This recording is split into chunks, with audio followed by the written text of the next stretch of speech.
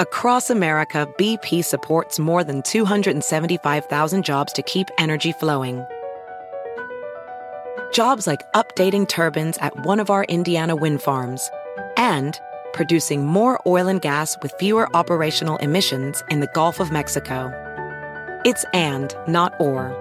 See what doing both means for energy nationwide at bp.com/investing in America. Every day, our world gets a little more connected, but a little further apart. But then, there are moments that remind us to be more human. Thank you for calling Amica Insurance. Hey, I was just in an accident. Don't worry, we'll get you taken care of. At Amica, we understand that looking out for each other isn't new or groundbreaking. It's human. Amica, empathy is our best policy. It's Monday, May 8th, 2017, and you're listening to Inquiring Minds. I'm Kishore Hari. Indre will be back next week.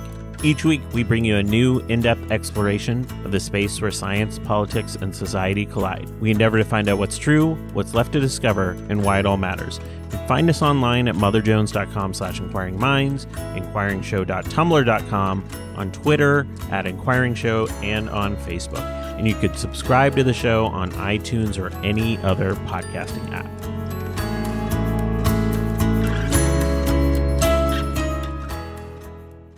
Inquiring Minds listeners, there's a great science podcast that you may not be listening to called Talk Nerdy, hosted by my friend Cara Santamarita.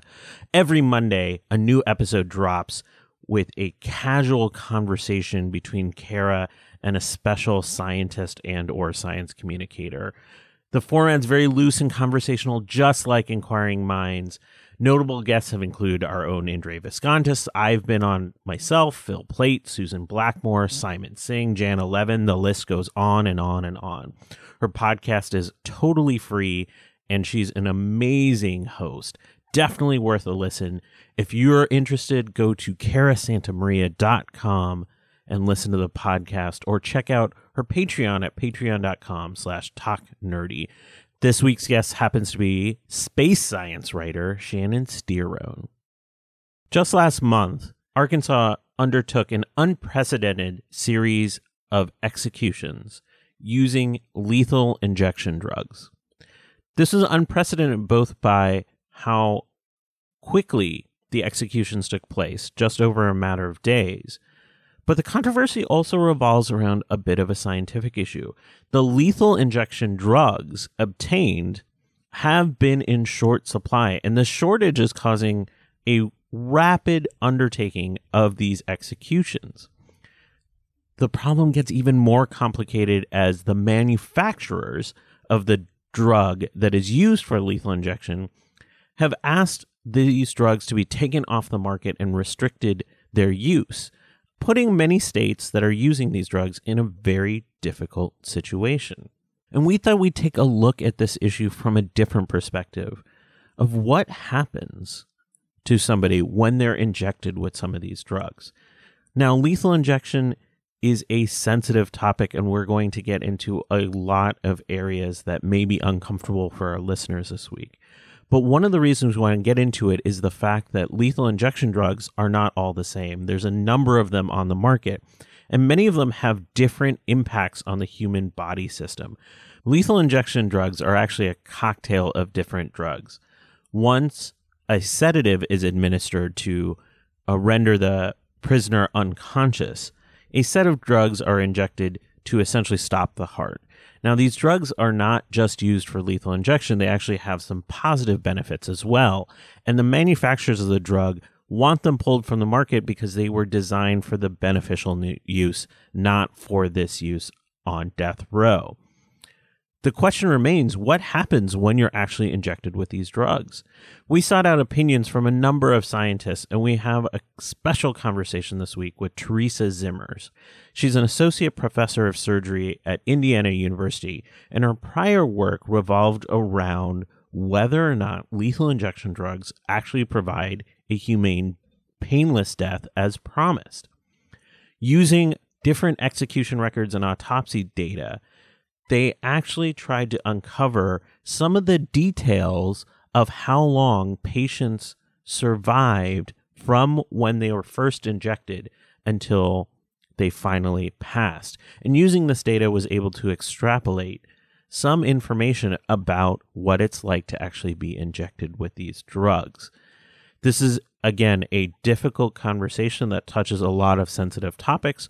Regardless of how you feel about the death penalty, we think it's an important listen in the context of today's recent news on the shortages of these drugs. So with that, we're going to take a short break and be back with my conversation with Teresa Zimmers. This week's episode is brought to you by Bombfell. Men, nailing down your style can be a tricky feat, especially if you're not big into shopping like me. Thankfully, there's Bombfell, an online personal styling service that helps men find the right clothes for them. And take it from me, I tried it. The style totally fit my lifestyle, casual, comfortable, and upgraded my look in the simplest way possible with clothes that I'm going to wear for months, maybe years to come. Best of all, we've partnered with Bombfell to get our listeners a special offer of $25 off your first purchase when you go to bombfell.com/minds. That's Bombfell, spelled BOMBFELL.com/minds for $25 off your first purchase. You're in total control, no hidden fees or gotchas. You only pay for what you keep. Plus, you can reschedule or skip shipments anytime. I can't recommend Bombfell enough. Inquiring Minds listeners, you should check out Talk Nerdy, the science podcast hosted by Cara Santamaria. Every Monday, she hosts a new conversation with a science communicator or a scientist. You might know Cara as one of the guest hosts of Skeptic's Guide to the Universe. She's also an Emmy and Knight Foundation winning journalist, television presenter, and producer. Her podcast features some of the best minds in science. Both Indra and I have been on as special guests. It's fun, free, conversational, casual. I know you'll love it. Check it out at carasantamaria.com or go to patreon.com/talknerdy. This week's guest happens to be space science writer Shannon Stearone.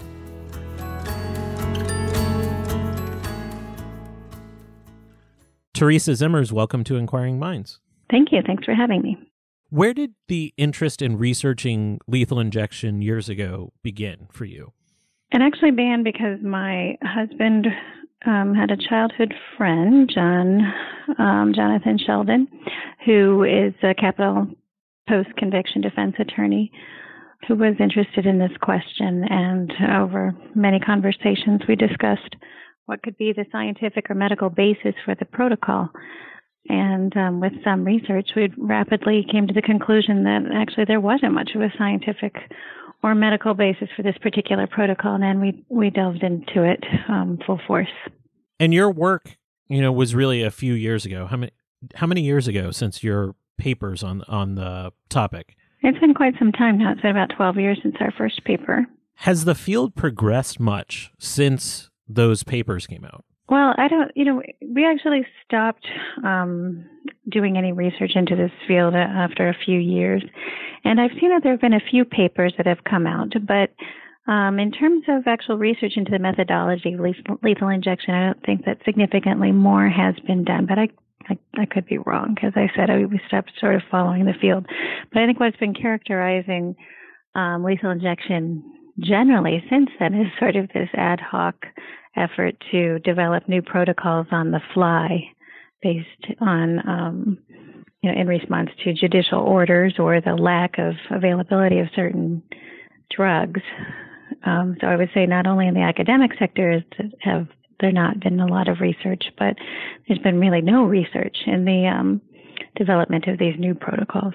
Before we get into the science, I want to give people a landscape of lethal injections. There seems to be about 1,000 lethal injections total.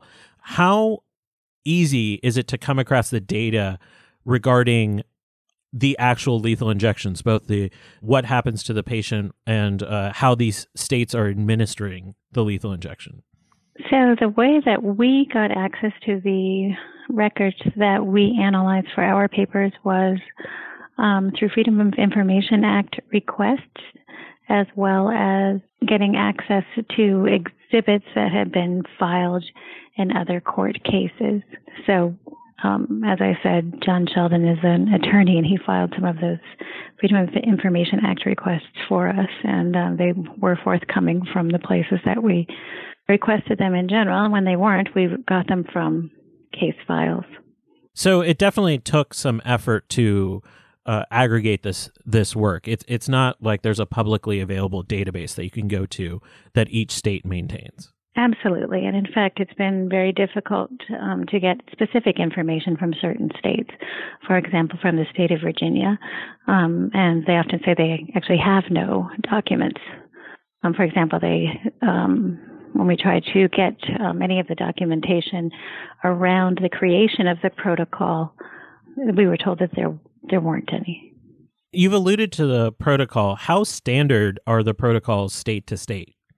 Well, originally, most states used this 3-drug protocol, but in fact, there were a variety of protocols that were used, within certain states, and since then. So there's been quite a bit of variation from execution to execution and from state to state.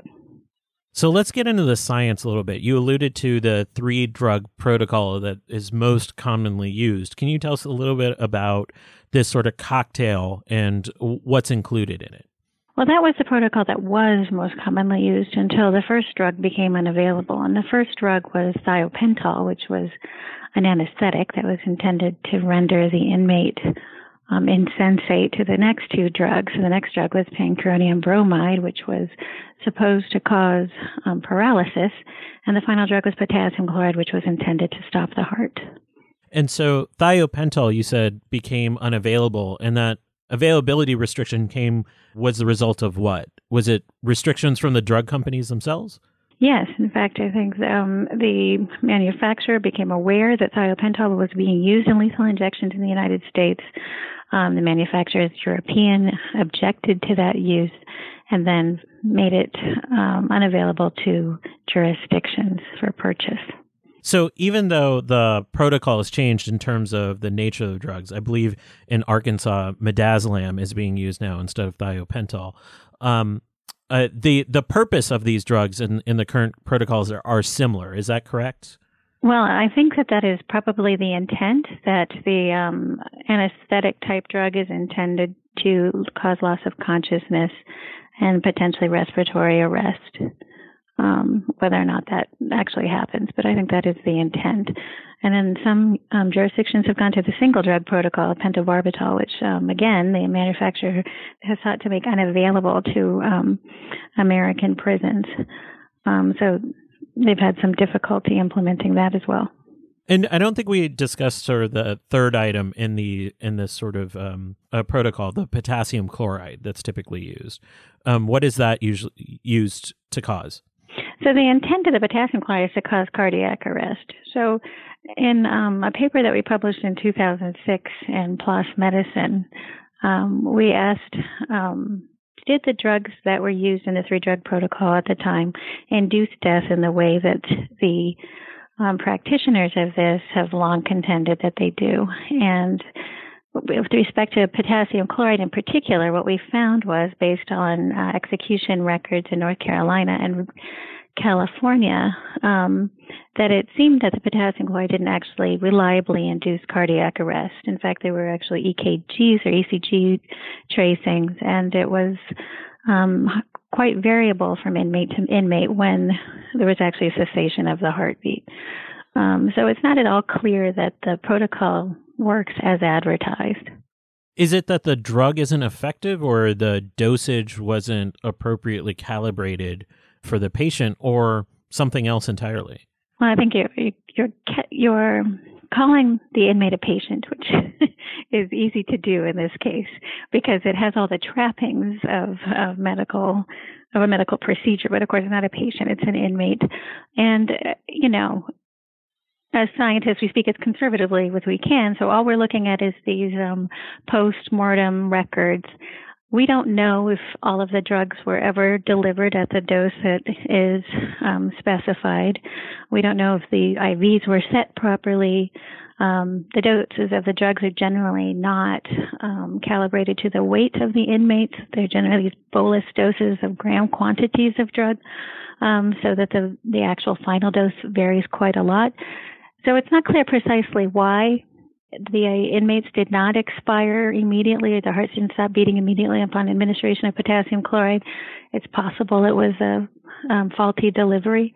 That's not clear. All that we did know is that once they added potassium chloride to the 3-drug protocol, or to the protocol in North Carolina, that didn't hasten the time to death the way you might expect, and that the onset of potassium chloride administration in California did not correlate with a more rapid cessation of heart rate. So it sort of suggests that maybe that the mechanism of death in lethal injection isn't precisely the way it's advertised. And when you say that these inmates were expiring at a longer timescale than what was initially projected, can you give people an idea of what we're talking about in terms of the timescale that the intention of the protocol was set to achieve, and what the data was telling you? Well, I don't know if there is. I can't speak to intent in terms of the time frame and the design of the protocol. What I can tell you is that the references to the design of the protocol are that the potassium chloride is intended to stop the heart. However, the addition of the potassium chloride does not speed cardiac arrest or death over the when North Carolina, for example, initially had a 2-drug protocol, just thiopental and pancuronium. Then they added potassium chloride, and that didn't reduce time to death. And in California, they record the administration of each drug. And in California, the time to death ranged from 2 minutes to 8 minutes after the addition of the potassium chloride. So it seemed that there wasn't a particularly, tightly temporally correlated administration of the potassium chloride and the onset of cardiac arrest. And so that led us to actually speculate that the potential mechanism of death could actually be asphyxiation due to respiratory arrest brought about by the pancuronium bromide, which would be effective even if the IV weren't properly set, because it can work intramuscularly as well. I've heard this described that the reason that there's 3 drugs involved is it also offers these layers that you kind of alluded to, that if one doesn't work in the exact way that we expect, there is another layer of protection so that the death occurs. Is that true? So if you read the testimony of the expert witnesses on behalf of the state, there's a lot of emphasis on thiopental as potentially mediating death. That thiopental in these doses should cause immediate respiratory arrest in 99.999% of persons to whom it's administered. So yes, I think that there is the argument that multiple different drugs administered at these apparently high doses could provide some redundancy. And I think it's important to note that most of these drugs are actually used for other purposes, mostly therapeutic and beneficial uses, and that this usage of these drugs is not, at least most of the manufacturer's intent to be used this way. Is that correct? Correct. I think that I would doubt that any of them intended them to be used this way. There are specific drugs that are used in animal euthanasia, for example, but these are not those drugs. And many of the manufacturers have objected to the use of their drugs in these protocols. And, these protocols were not designed per se. They were sort of the brainchild of a medical examiner in Oklahoma when they had to replace their gas chamber. So the protocol was never empirically tested. If you go back through the long history of literature on the use of thiopental therapeutically, it actually is quite interesting that there are patients that are very sensitive to thiopental and experience apnea with very small doses, and others that are remarkably tolerant that have gotten very high doses and slept and reawakened. So I think these drugs, because they were never intended to be used this way, were never tested this way, can have some pretty unexpected results, particularly in this population of individuals, many of whom probably have a history of drug abuse and tolerance to some of these types of medications. That opens the question, can they ever be tested for the situation that they're being used in? I know that's a clear outcome of your paper, is that we don't have a science basis or a clinical basis for the protocol that's being used. But is it even reasonable in the current environment to imagine that happening? So this is something we wrote about in a paper and discussed at a Fordham University symposium on lethal injection and the death penalty. And the fact of the matter is, even more today than then, which was several years ago now, the states have certainly been tinkering with this protocol. And not only the states, but certain judges have been mandating that certain drugs be used. So there's been a very active substitution of various drugs into this protocol with, of course, no corresponding investigation. One could imagine that within the constraints of the Belmont Report and the way that we do human subjects research, that there could be some research done alongside of this. I'm not advocating that there should be, there ought to be, that there needs to be, except that what we have here is a masquerade. It's something that pretends to be science and pretends to be medicine, but isn't. And I think the problem with that is that then citizens look at these lethal injections that have all the trappings of modern medicine and all of the trust that goes along with that, and they bring that to watching these executions and believe that this is a humane or painless death. And for some people, that is critical in their acceptance or not of the death penalty. And for those people, they should understand that, that this isn't science. This is a pretense of science. Well, that's shocking on so many levels that a protocol like this, which is clearly a healthcare clinical situation, is being tinkered with by judges. With all due respect to judges, that you use the word tinker is shocking. But at the same time, this idea of how people are making decisions about this when they go to the voting booth, for example, and on their feelings about this, as you walk away from years of research of this and discussion on the topic, what is the message to the everyday person as they're considering really a difficult concept of how do we proceed with a death penalty under the pretense of it being safe and humane? I think that there is so much to unpack when people think about the death penalty in general. This is actually a fairly small aspect of that, but I think people should come away with the understanding that this is a co-opting of their trust, and that they should have healthy suspicion about whether or not this is, a humane end. Where do you see this going in the future? Obviously, you mentioned that there's not a great deal of research in the field, and we've also alluded to that the FDA and drug companies are restricting the usage of these drugs and even shipment of drugs to prisons in certain states. Where do things end up? Do you have any sense of where things are going? I think at the moment it seems to be something of a free-for-all, and we're seeing that there is a lot of risk associated with that and a lot of really surprising and shocking and difficult outcomes in these executions. I think the way that politics are going in this country presently, I doubt that there will be necessarily a movement that will overtake everyone to demand, more humane executions. I don't see that happening. But for those for whom that matters, I would just like them to be aware of what the issues are. And lastly, do you feel like there should be some more scientific work done on this topic? Is it a big enough issue for us to invest in it as a country?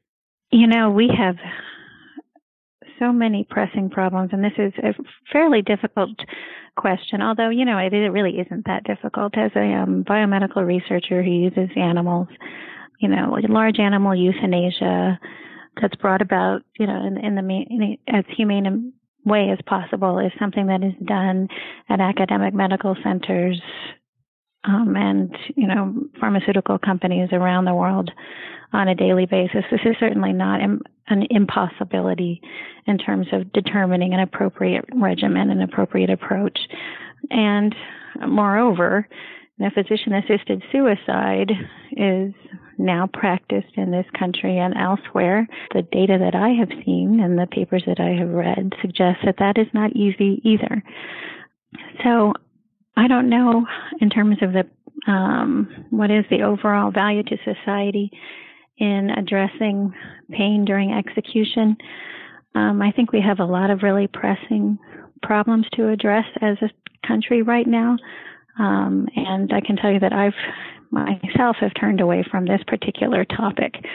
What I actually realized during this process was how great the chasm is between judicial speak and scientific speak, because actually our paper was referenced in that lawsuit in Kentucky. And what the justices concluded, Justice Breyer concluded, was that you really one couldn't really take away with any certainty the message that maybe these inmates were inadequately anesthetized during their executions, because we had couched our conclusions in the way that scientists typically do. We wrote paragraphs about the limitations of our study, which were necessarily retrospective and limited. However, I think we would have been a little more strong in our opinions had we thought that we had to convince jurists, because, of course, they speak and communicate very differently. And I think that this gap between the way we communicate and the way they communicate can be very problematic. And I think we saw something of that with the patents around CRISPR as well. So it's a very interesting sidelight into all of this. That interaction between science and the law has come up a lot on this show recently, both with the patent fight over CRISPR and just even when we've covered shows on memory and how neuroscience and the law interact in a lot of ways. So I think that ongoing intersection is a tremendous issue for us to explore more.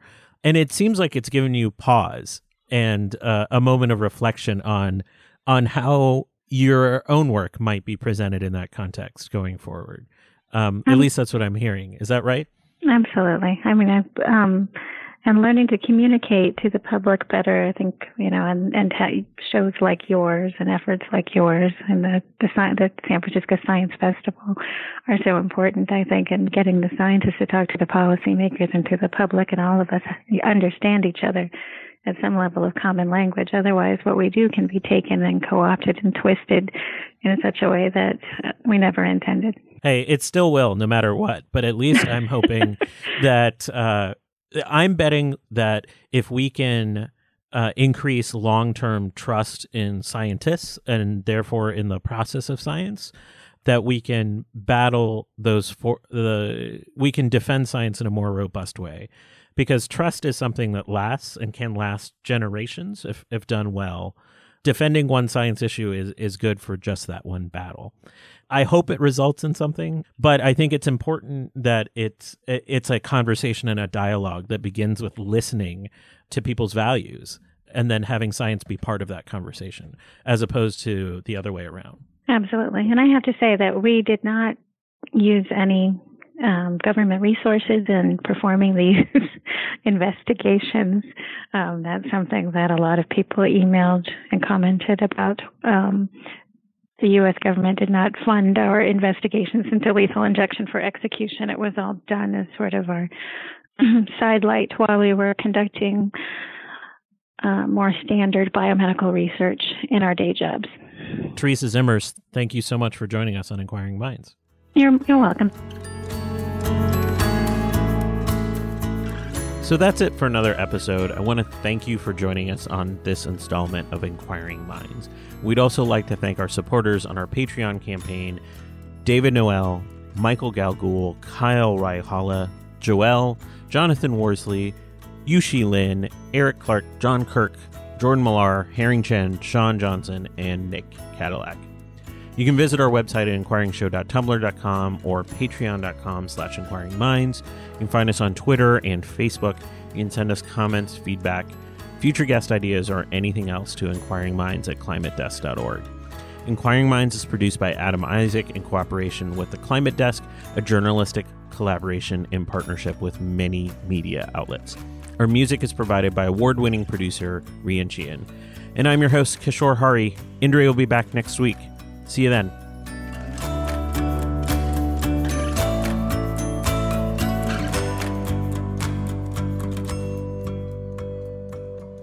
And Inquiring Minds listeners, remember to check out Talk Nerdy, a new weekly science podcast hosted by Cara Santamaria. New episodes come down every Monday. She features incredible guests from across the world of science. Both Indre and I have been on, and it's a great show. It's loose, it's fun, it's casual, and highly entertaining. For episodes, go to carasantamaria.com or check out her Patreon at patreon.com/talknerdy. At Amica Insurance, we know it's more than just a car. It's the two-door coupe that was there for your first drive. The hatchback that took you cross-country and back. And the minivan that tackles the weekly carpool. For the cars you couldn't live without, trust Amica Auto Insurance. Amica, empathy is our best policy.